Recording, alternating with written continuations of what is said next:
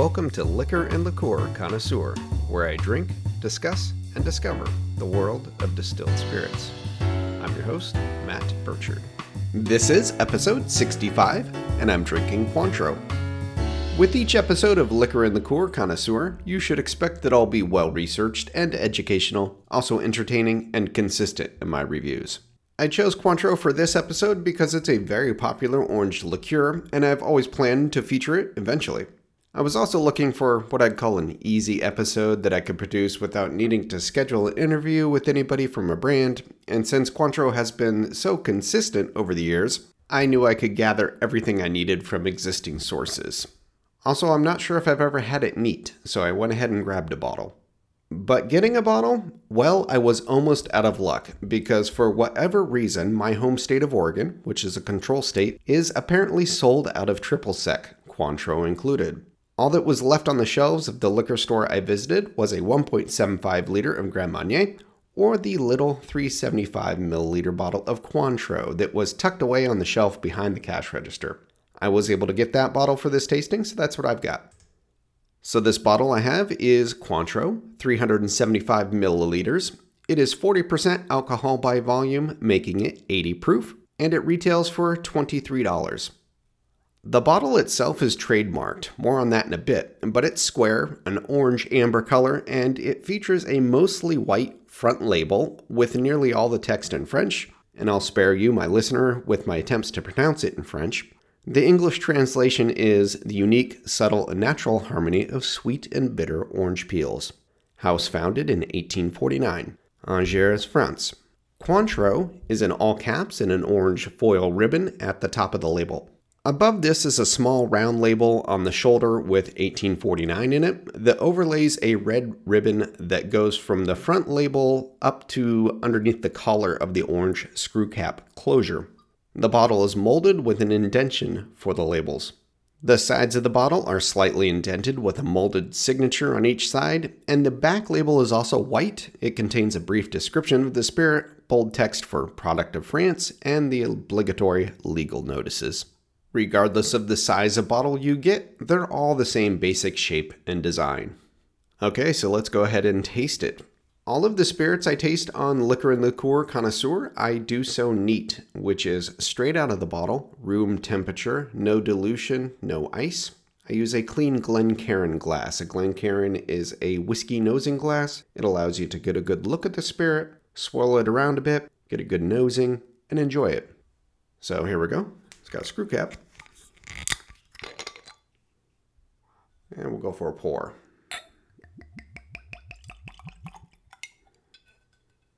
In the glass, it's entirely clear. And on the nose, it's pure orange. Just pure orange. It's zesty yet sweet. Let me try it again. I don't think it's the ethanol that caught me. I think it's just the really punchy orange oil in it. Wow.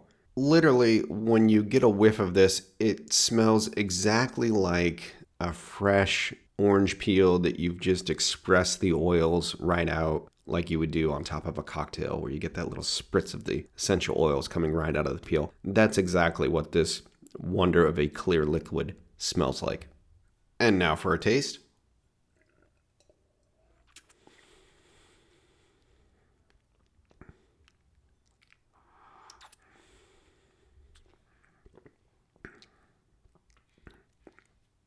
Orange. Obviously very orange. There's other citrus in it, maybe. You get a sense of lemon, but it's all pure orange. Zesty is how I'd describe it. It's rather punchy. It's sweet without being syrupy. It's rather dry. That's where the sec comes in from triple sec. More on that in a bit. But yeah, it is orange, pure liquid orange essence. Hint of a underlying maybe almondy flavor in the finish. But wow, I mean, if you've ever just like really chewed on a fresh orange peel, that's what Cointreau tastes like. Okay, let's try it again.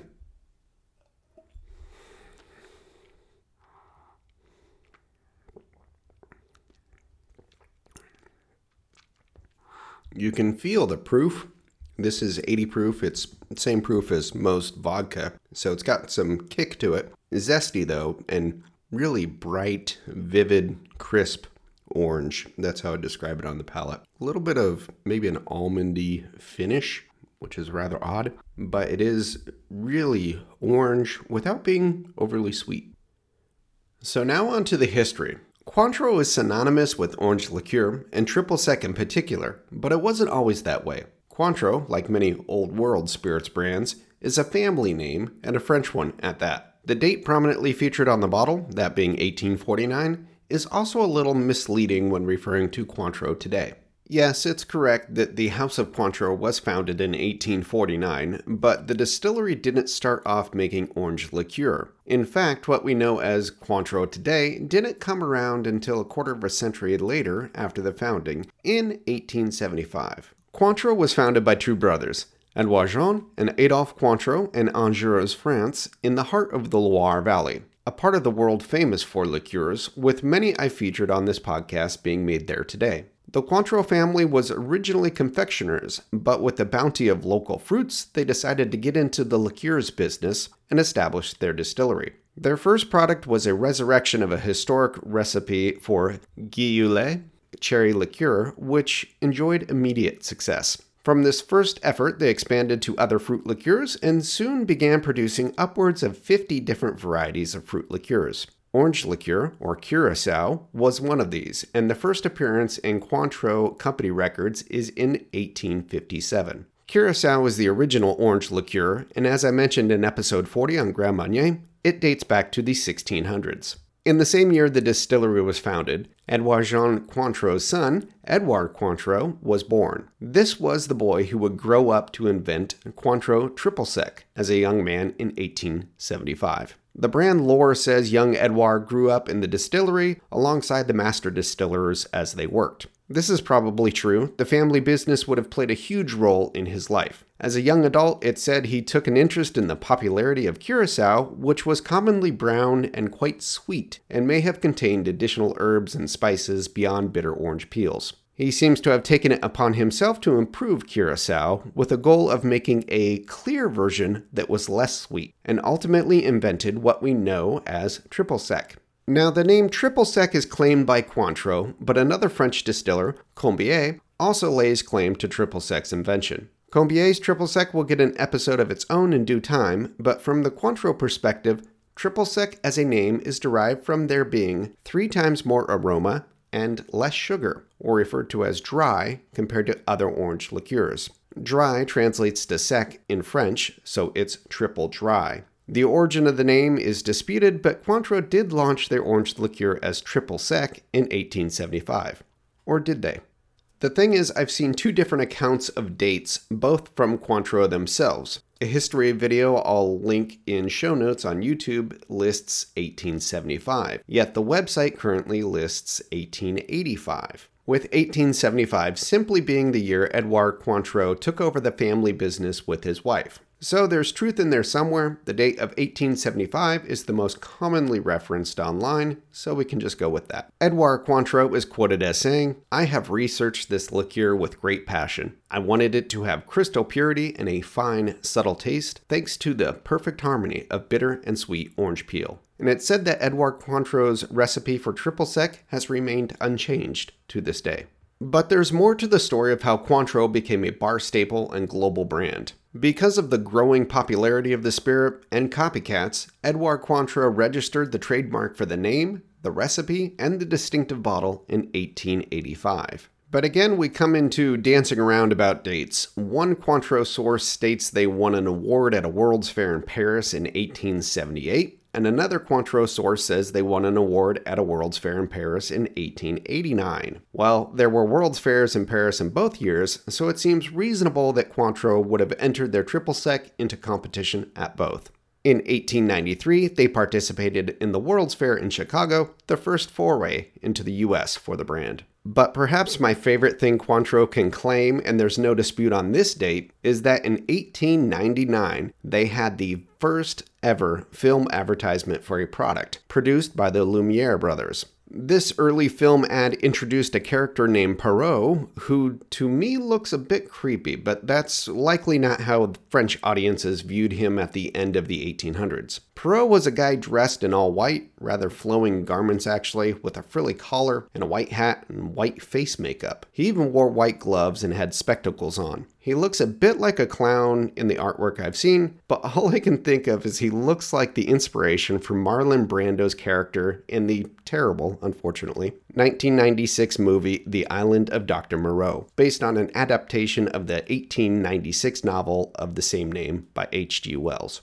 But Cointreau's Perrault character seems to have been innocent enough, as he was the brand mascot for 50 years until 1950. Back to the beginning of the 1900s. In 1903, they launched an advertising car featuring a large rendition of the Cointreau bottle on the back. Cars were still rather novel in 1903, and the concept of an advertising car for a spirit, while maybe not the first ever, was certainly one of the earliest. Cointreau gets its first mention in early cocktail books in 1913, yet more will follow in the coming decades. It was in these early years of the 20th century that Triple Sec was diminished on the label, and then removed altogether in favor of Cointreau as the product name. The first bottle label had Triple Sec in the placement of the word Cointreau today, but to differentiate themselves from inferior Triple Sec products, the family name became the product name. In 1923, Edouard Cointreau, the inventor of the product, dies. But his sons Louis and André take over and put a focus on international expansion, moving into the United States, presumably after Prohibition is repealed, followed by the rest of the world. By 1972, the brand had grown enough to warrant opening a new distillery. Arguably the biggest change came in 1989 when Cointreau merged with Remy Martin to form Remy Cointreau. As a publicly traded company, this spelled the end of family ownership, but not family involvement. As of 2011, the sixth generation of the Cointreau family, Alfred Cointreau, was named Brand Ambassador and Heritage Manager. Cointreau sells somewhere around 10 to 11 million 9-liter equivalent cases annually, give or take, depending upon the year. The Remy Cointreau Group has seen sales increase in recent fiscal quarters as the global pandemic eased in some parts of the world. So that's pretty much the brand's story. Now let's talk about how it's made. Cointreau is a product of France. It's said to be made with the same recipe created by Edouard Cointreau all those years ago. It's a blend of bitter and sweet orange peels, water, neutral beet alcohol, and sugar. The orange peels come from Brazil, Spain, and Northern Africa. Each year, based upon seasonality, they buy peels from various sources to get the consistent flavor of Cointreau. I wonder though if some techniques are original or not. They very well may be, but some processes I'll reference had been around before, particularly in the perfume industry. I have the blog Alchedemics to thank for insight into production based on a tour of the distillery in 2011 and a follow-up conversation with the master distiller at the time in 2012. According to Alchedemics, bitter and sweet orange peels are purchased from Brazil, Africa, and Spain. The dried peels, along with some fresh peels, are macerated overnight in 96% neutral sugar beet alcohol and water, and it's placed into the stills. The peels are said to sit on a plate to make them easier to remove. After maceration, the mixture is distilled from large cylindrical copper pot stills that feed into a second still across the room via a long arched line arm. There is a small horizontal feedback or reflux pipe connecting the two stills as well, so some redistillation may occur. The second still is a column still, and after that distillation is complete, the liqueur is pretty much done, except for bringing it to bottling proof. However, with the high concentration of essential oils from the orange peels, the clear spirit will louche like absinthe or experience spontaneous emulsification. When water is added and the oils come out of suspension in the high-proof spirit, the liqueur would become cloudy. However, Cointreau is clear, so to solve this louche or this cloudiness, they run the product through a centrifuge to remove some of the essential oils. It happens to be the lightest oils are the ones they remove, which they say are the ones that are the most zesty. And if they didn't do this, beyond having a cloudy product, they'd have a product that would be overwhelmingly zesty and unbalanced from the juicy notes the sweet orange peels add. But that's about it for the process. It comes down to careful sourcing, a great recipe, and sticking to a process that works and is repeatable. So now on to cocktails and consumption. Perhaps the most famous cocktail that originally called for a Cointreau is in the margarita. Like most cocktails, the true origin is up for debate, but the first written recipe calling the margarita a margarita appears in a very rare book, The School of Bartending. This book was published in 1952, and this called for Cointreau by name.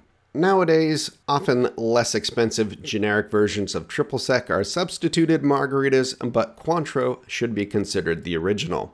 The same is true for the sidecar, with the first printed recipe dating back to 1922, calling for Cointreau by name. But modern drinkers may be more familiar with the Cosmopolitan, a cocktail invented in 1988 featuring Cointreau. As well as being an established brand of liqueur with a strong export market, Cointreau was featured in early cocktail books and is called out by name in many historic volumes published post-Prohibition. Contemporary cocktail books and bartenders still call for Cointreau in many cocktail recipes, and it's worth using. Cointreau can also be enjoyed neat or on the rocks, and that's actually how it was first marketed, as an aperitif. But recipes certainly abound for cocktails that allow its orange flavor to play a leading role. So in summary, what do I think of Cointreau?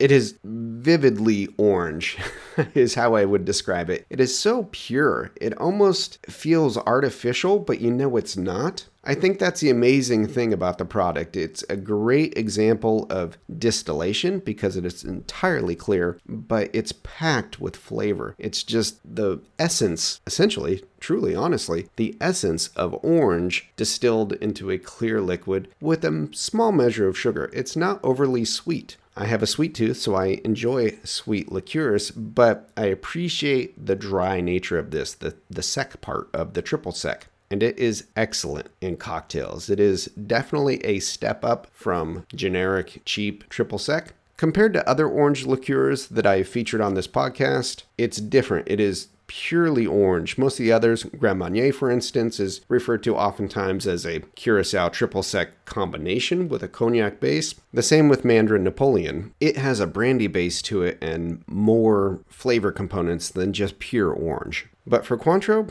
absolutely need to have a bottle on your bar. You will recognize it the world over. Always available, has been for over a century at this rate. Yeah, definitely worth having. So that's going to do it for this episode of Liquor and Liqueur Connoisseur. I'm your host, Matt Burchard. Please subscribe and share. Tell your friends. Show notes are on liquorandliqueurconnoisseur.com. You can find the show on your favorite podcast platform. If you listen to podcasts somewhere, I strive to be there. The show's also on social media. Facebook and Instagram are where I'm most active. I also love hearing from my listeners, so if there's a spirit you would like me to feature in an upcoming episode, please do reach out. And as always, thank you for listening.